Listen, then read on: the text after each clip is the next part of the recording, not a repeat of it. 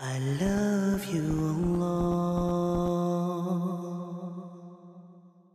The most important piece of advice ever to be delivered to mankind is made up of two simple words. If you have that, you have everything. If you don't have that, you have nothing. So what are these two words? Subhanallah. What is the most important piece of advice ever to be delivered to mankind? Well, Allah has mentioned it repeatedly. The Prophet Muhammad, peace be upon him, has mentioned it repeatedly. Those of the previous scriptures have had their messengers come to them and repeat the same two words again and again. It has been addressed to the believers as well as to mankind at large, believing or non-believing, because with this we will succeed ultimately, and without it we will fail. So what are these two words?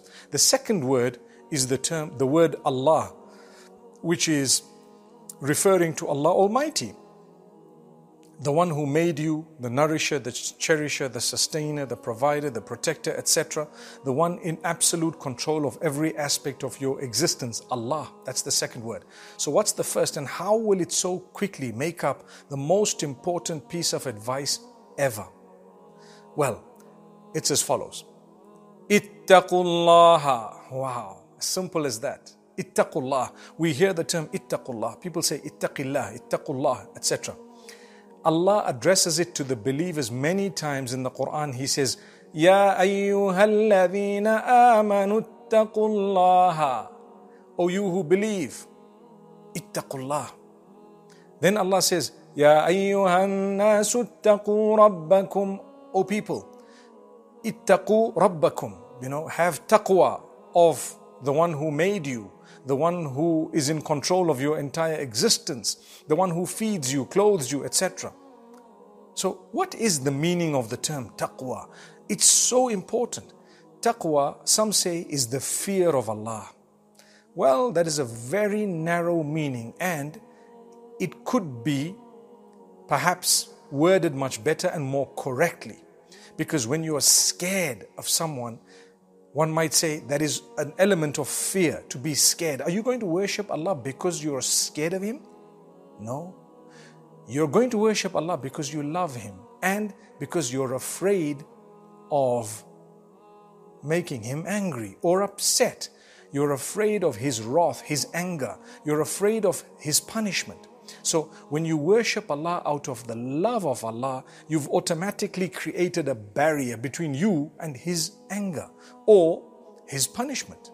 And this is why Ibn Hajar al-Asqalani says, taqwa is to create a barrier between you and the punishment of the Almighty by obeying the instructions of Allah and by staying away from the prohibitions. As simple as that. So a broader term and a more correct way of explaining it would be, O you who believe, be conscious of your Lord. Be conscious of Allah. Develop the correct relationship with Him, because taqwa is a lifetime of relationship. That's what it is. In everything there will be taqwa. There will be the relationship with Allah. So develop the correct relationship with Allah. When something comes in your direction, treat it in a way that is pleasing to Allah. That is taqwa. You're always conscious of the fact that you're returning to Allah.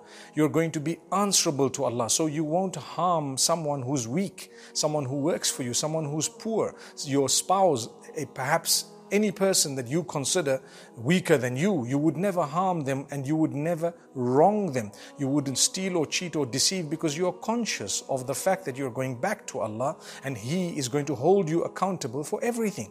There are people who think they're going to get away with things that are wrong here on earth when they do that against others. But Allah says, you know what, we're watching, we know. Our messengers have taken record of what you've done, and you are going to come back to us. And perhaps even before you come back to us, we may mete out that punishment. So my brothers, my sisters, that is taqwa. Wasiyatullahi lil-awwalina wal-akhirin. It is the instruction of Allah for those before and those who are going to come after. To the first and to the last, starting from Adam, going all the way down to the last of humankind. It is the most powerful piece of advice ever. Ittaqullah.